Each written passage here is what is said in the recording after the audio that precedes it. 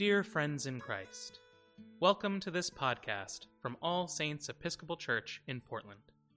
All Saints is a loving, welcoming parish serving Southeast Portland for over a century. Our purpose is to celebrate God's love, seek and serve Christ in all persons, and go forth into the world rejoicing in the power of the Spirit. Today, we invite you to join the Reverend Andria Skornik as she preaches the gospel and explores the mysteries of God in our modern world.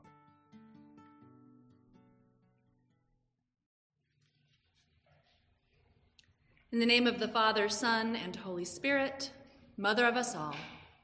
Amen.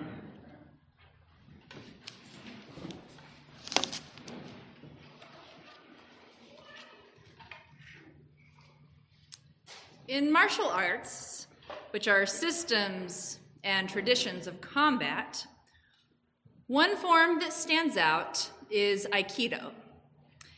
Because unlike some forms of combat, the goal of Aikido is not to dominate the opponent, but rather for both parties to be able to walk away unharmed. This is done through a series of turning movements and empty-handed throwing that redirect the momentum of the attack to neutralize it without bringing harm to the attacker. And rather than trying to overcome the opponent, it's about overcoming one's own aggressive instincts rather than acting on them. For Aikido's creator, this was not merely a physical strategy for defense, but deeply rooted in a philosophy of universal peace and reconciliation. He called Aikido the art of peace because it offers a non-violent way to victory in the face of conflict and a way of seeking harmony with one's opponent. He thought its principles could be applied not just to combat, but to all challenges faced in life. The image of the Aikido practitioner seems like a good visual for what Jesus is instructing in our reading today from Matthew. Because here he is teaching his followers how to handle opposition. And like the Aikido creator, he calls for a new way of seeing one's enemies, offering a non-violent way to victory in the face of conflict. For Jesus' first audience, the enemy they would have had in mind would have been Rome, those in power who could lawfully take from them in taxes, whose soldiers had the power of life and death over them.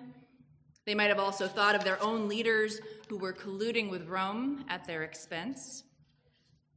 With Jesus coming on the scene, surely there was hope that things would change.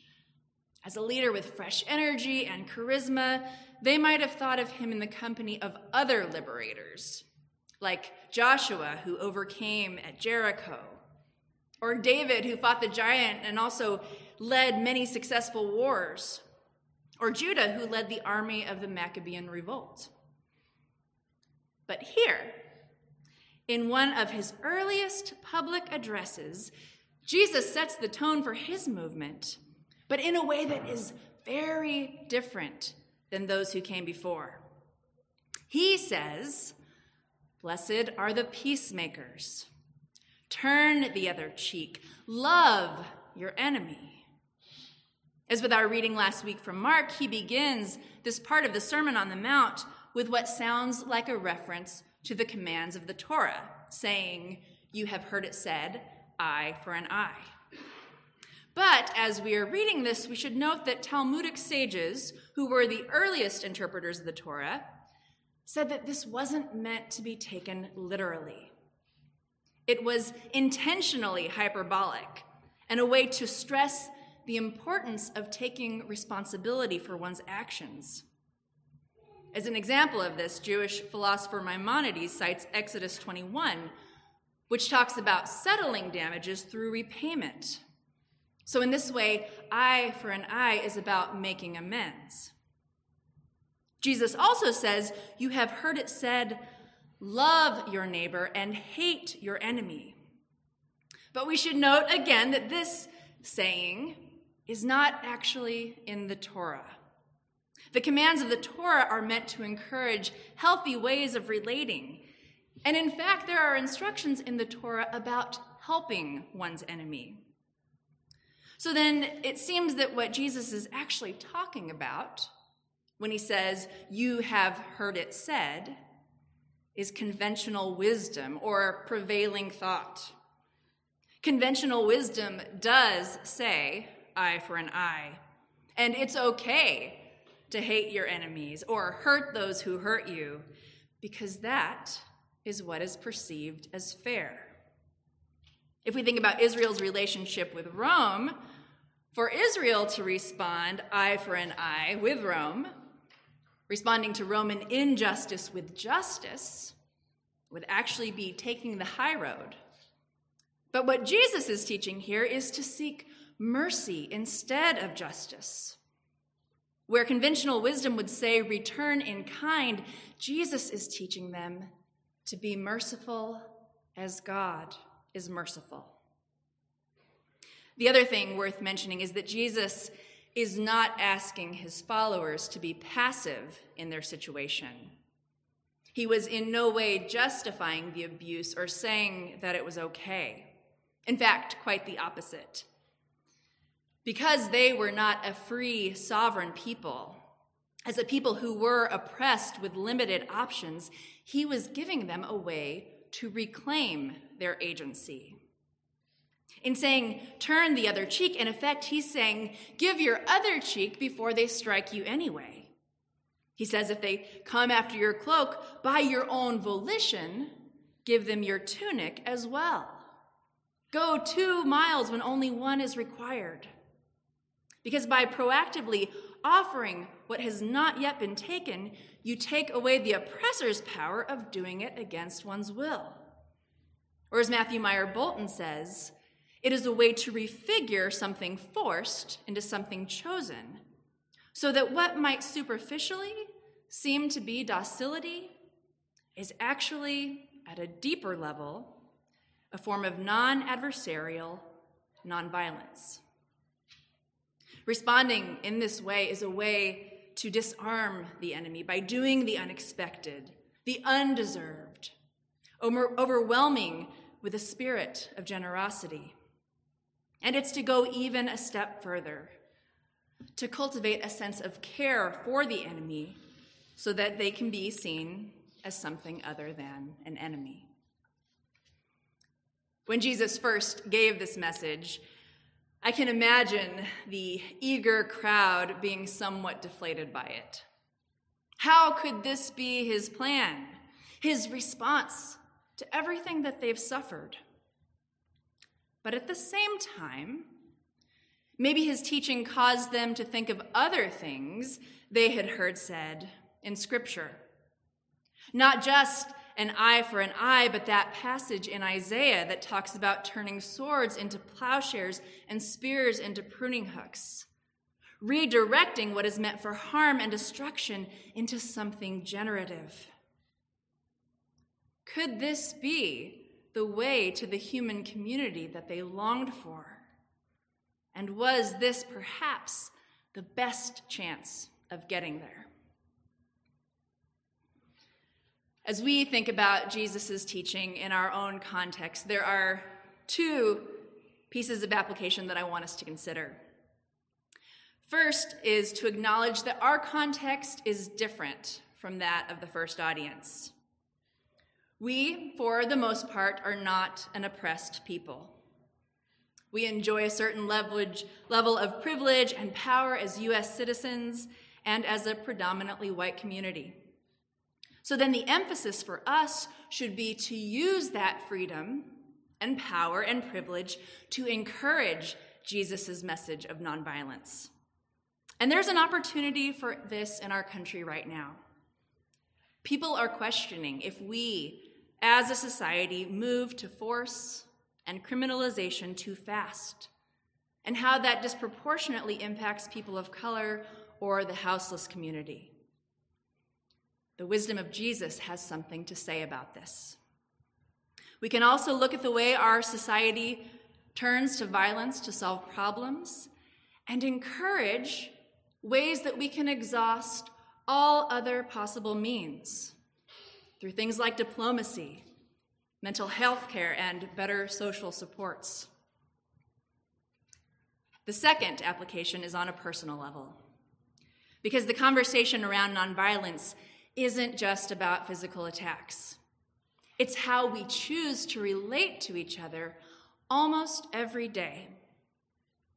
When someone hurts us, we have a choice to make about how we're going to respond. And it's not just with our enemies, but with acquaintances and coworkers, and with our family and friends. In fact, there was a recent article in The Atlantic that talked about how it's our friends and not our enemies who hurt us the most. Just as when Jesus says the way of the world is an eye for an eye and you can hate your enemies, we live in a world that keeps score. Conventional wisdom says if you hurt me, I have a right to hurt you, or at least put you in your place or write you off forever. But does getting back at the other person ever leave us feeling good? Does it give us the satisfaction or sense of resolution that we want? No. But what Jesus is saying is actually offensive to conventional wisdom. He is saying respond with the opposite of how you've been treated. And he offers a way for victory without more damage. It is giving permission that, contrary to what the ego wants or what the world says is okay, we don't have to fight back. We can pause on that impulse and draw on God's love that is in us, and then go and love that person with the undeserved, unexpected love. With a love that actually has the power to heal us from their wrongdoing. Pursuing the other with love works because it redirects our efforts. It lets go of the need for vindication. It brings peace where there has been tension. And it is what allows both parties to walk away unharmed. Returning hatred with love, going back with love each time is the only way we all win. And to show this kind of love is to participate in something sacred, because it is to love like God loves. I want to close with something that the Reverend Dr. Martin Luther King said in a sermon on this very passage. He said, "Returning hate for hate multiplies hate, adding deeper darkness to a night already devoid of stars. Darkness cannot drive out darkness. Only light can do that. Hate cannot drive out hate. Only love can do that. Hate multiplies hate, violence multiplies violence, and toughness multiplies toughness in a descending spiral of destruction. So when Jesus says, love your enemies, he is setting forth a profound and ultimately inescapable admonition. Have we not come to such an impasse in the modern world that we must love our enemies, or else? The chain reaction of evil hate begetting hate, wars producing wars, must be broken, or we shall be plunged into the dark abyss of annihilation. May we take Jesus' teaching around nonviolence and love to heart, and be disciplined practitioners in our love, for it is what lets the light back in. It is what leads to true peace. Amen.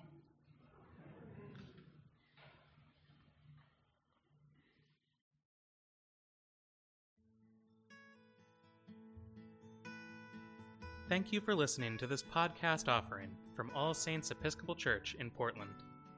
For more resources from All Saints, or to support this or our many other outreach ministries, please visit allsaintspdx.org.